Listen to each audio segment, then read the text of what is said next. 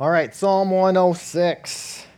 To set the stage for this psalm, as we heard from Dwayne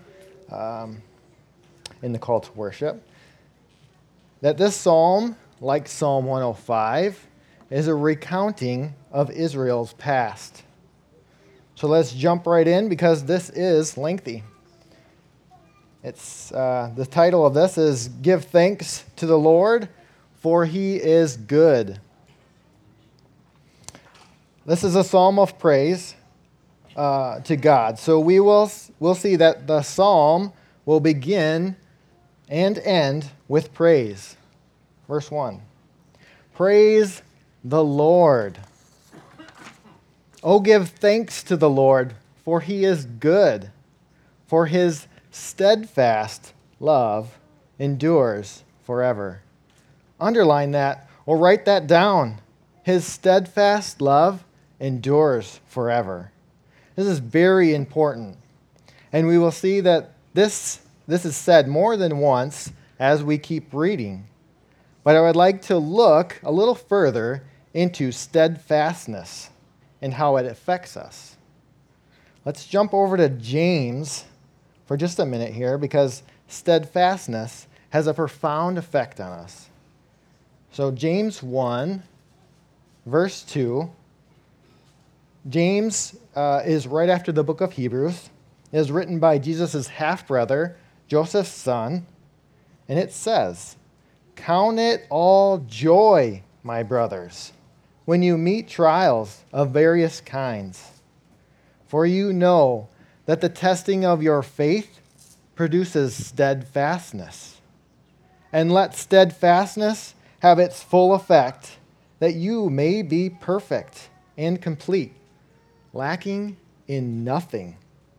I'll stop there for the sake of time, but please, on your own time, take this back up because the words that follow are just as important and have very wise counsel to our hearts. As James just laid out for us, that when we are tested and we follow God or seek the proper repentance, we see that when steadfastness, having its full effect, produced perfect and complete, so we lack nothing. How profound. So I don't think that joy is the first thing we think of when we are going through difficult times, right? I don't think that we see that the nation of Israel in exile and living in sin, that they find it joy to be in trial. But they do get there. This psalm is a psalm of praise, although it gets very dark. So, verse 2 in Psalm 106, "Who can utter the mighty deeds of the Lord or declare all His praise?" That's a question. So the psalmist asked this question. This is a question that speaks to the heart. The psalmist shows the relationship between words and deeds. How can we do this, right? Or who can do this? Verse 3 is the answer, and it says, "Blessed are they who observe justice, who do righteousness at all times." Likewise, in Psalm 15, verses 1 and 2, you don't have to flip there, but I'll read it for us. It says, "O Lord, who shall sojourn in your tent? Who shall dwell on your holy hill?" And the answer is, "He who walks blamelessly and does what is right and speaks truth in his heart." And it goes on to show more attributes of that person. We see that we are looking for a person who can do these things and more. Let's keep reading in verse 4 and 5 of Psalm 106. It says, "Remember me, O Lord, when you show favor to your people. Help me when you save them, that I may rejoice in the gladness of your nation, that I may glory with your inheritance." This just pulls my heart to John 3:16. It says, "For God so loved the world, there's that steadfast love we were talking about, that he gave his only Son, that whoever believes in him should not perish, but have eternal life. In this verse, we are seeing this is the guy we are looking for. A man who can utter the mighty deeds of the Lord and declare all his praise, who lived a blameless life, who counted it joy to suffer all the way to death and raised to life again to bring us into his inheritance, that all who believe in him may glory in his inheritance. How wonderful. Now this is where our psalm starts to turn. And this is where I would like you to remember in these next several passages, disciples practice repentance, not self-righteousness. So we'll think of that. We will take a pretty good chunk here. We're going to look at verses 6 through 15.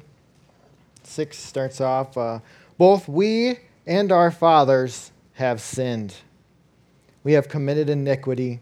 We have done wickedness. Our fathers, when they were in Egypt, did not remember the abundance of your steadfast love, but rebelled by the sea, at the Red Sea. So we see that they have forgotten the steadfast love of the Lord. In verse 8, yet he saved them for his name's sake, that he might make known his mighty power. They forgot about God's love, but he still saved them. He rebuked the Red Sea, that's verse 9, and it became dry, and he led them through the deep as through a desert. So he saved them from the hand of the foe and redeemed them from the power of the enemy. And the waters covered their adversaries. Not one of them was left. Then they believed his words and sang his praise. So we find this in Exodus 15, the Song of Moses. Verse 13, but they soon forgot his words. They did not wait for his counsel, but they had a wanton craving in the wilderness and put God to the test in the desert. He gave them what they asked, but sent a wasting disease among them. We are seeing them fall back into want, not being content in what God is doing among them. So we look back. The nation of Israel is led out of Egypt and cross the Red Sea as if it were a desert. What a picture of God's power. They now believe God's words to be true. They are saved from their adversaries. Not long later, Israel sins again, after God has saved them over and over now. We see that they put God to the test, not the best plan. We see that there is a consequence to this testing of God. This testing of God is that, this is that Israel they want meat to eat. That's what they're doing. They're testing God because they want meat. They're complaining. The manna that is a wonderful honey bread that falls from heaven for them daily. And it is in so testing God, they receive a wasting disease. God is not unjust in this consequence. Let's turn over to Leviticus 26. We're going to start in verse 14. We're going to go through 17. So in Leviticus, we see a clearly laid out punishment for disobedience. Verse 14. But if you will not listen to me and will not do all these commandments, if you spurn my statutes, and if your soul abhors my rules, so that you will not do all my commandments, but break my covenant, then I will do this to you.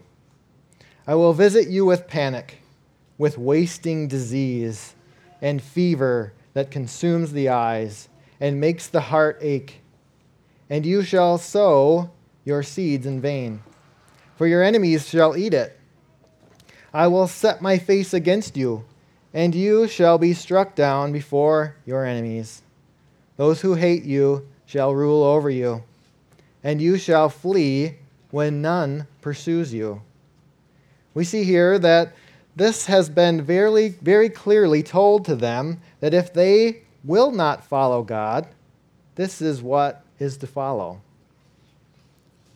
So we have seen so far, sins are acknowledged in verse 6, rebellion in verse 7, forgetfulness in verse 13, uncleanness in 15, and we are going to see jealousy in verse 16, judgment in verse 17, idolatry in verse 19, faithlessness in verse 24, murmuring in verse 25, angering God in verse 32, and child sacrifice in verse 37. These are a wayward people. This is a dirty history. Okay, so we'll go back to Psalm 106, picking up in verse 16. When the men in the camp were jealous of Moses and Aaron, the Holy One of the Lord, the earth opened up and swallowed up Dathan and covered the company of Abiram. Fire also broke out in their company. The flame burned up the wicked. They made a calf in Horeb and worshipped a metal image. They exchanged the glory of God for the image of an ox that eats grass. Wow. Let us not forget what God has done for us. Verse 21.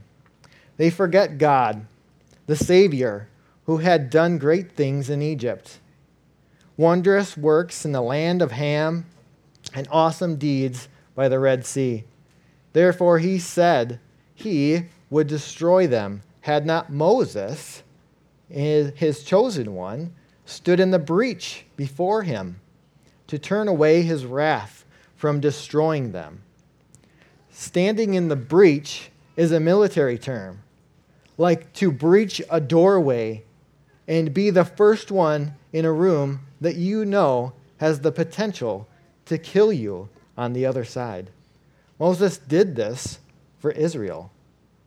This is what Christ does for us. He stands in the gap and says, I know this man, this woman. When we sin and we know Jesus, he is the one who has covered our sin. Verse 24. We see more of the consequence for disobedience. Then they despised the pleasant land. Having no faith in his promise, they murmured in their tents and did not obey the voice of the Lord. Therefore he raised his hand and swore to them that he would make them fall in the wilderness and would make their offspring fall among the nations, scattering them among the lands. Then they yoked themselves to Baal of Peor and ate sacrifices offered to the dead. They provoked the Lord to anger with their deeds, and a plague broke out among them. Then Phinehas stood up and intervened, and the plague was stayed, and that was counted to him as righteousness from generation to generation forever. So Phinehas executed judgment on Israel, leading them to repentance. Verse 32, they angered him at the waters of Meribah, and it went ill with Moses on their account, for they made his spirit bitter, and he spoke rashly with his lips. So this is talking about where the people were complaining to Moses for water. And God told Moses the first time to hit the rock with his staff. Water would come forth. This time Moses was to speak to the rock, not strike the rock, and hit the rock. And he hit the rock twice with his staff because the people bittered his heart, the psalmist says. So God would not let Moses enter the promised land because of his rebellion to follow God's commands. They did not, in verse 34, they did not destroy the peoples as the Lord commanded them, but they mixed with the nations and learned to do as they did.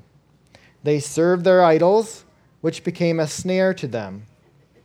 They sacrificed their sons and daughters to the demons.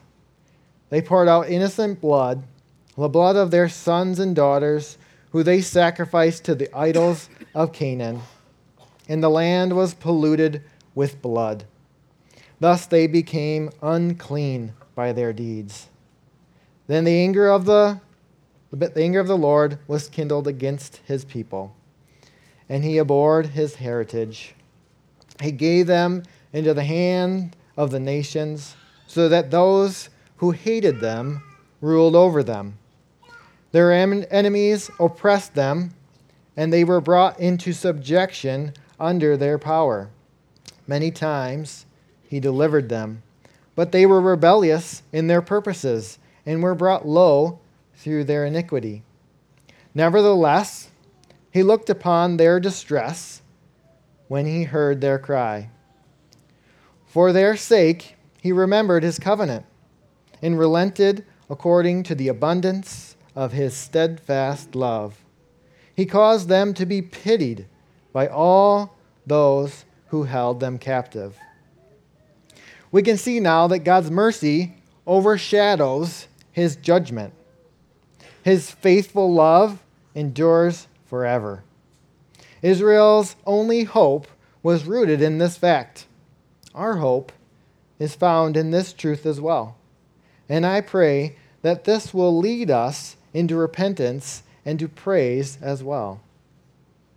Let's wrap up this as we observe the final prayer from the psalmist, remembering that disciples glorify God, not themselves.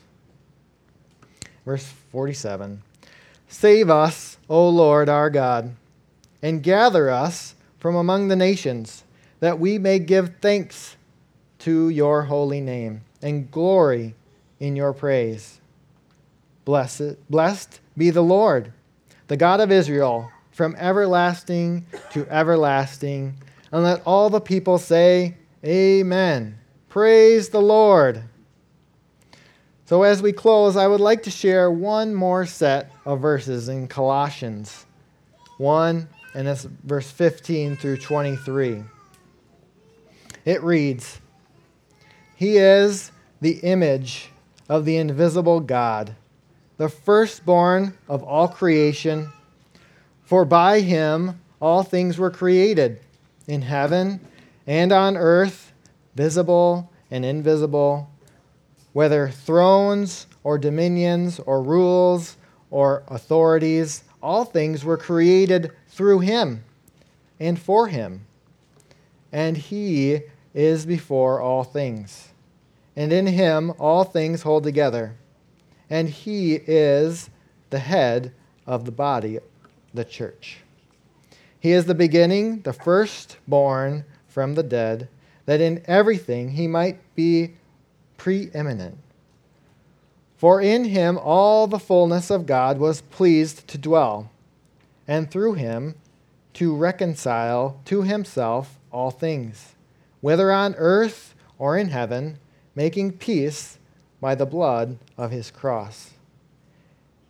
And you, who once were alienated and hostile in mind, doing evil deeds, he has now reconciled in his body of flesh by his death, in order to present you holy and blameless and above reproach before him. If indeed you continue in the faith, stable and steadfast, not shifting from the hope of the gospel that you heard, which has been proclaimed in all creation under heaven, and of which I, Paul, become a minister.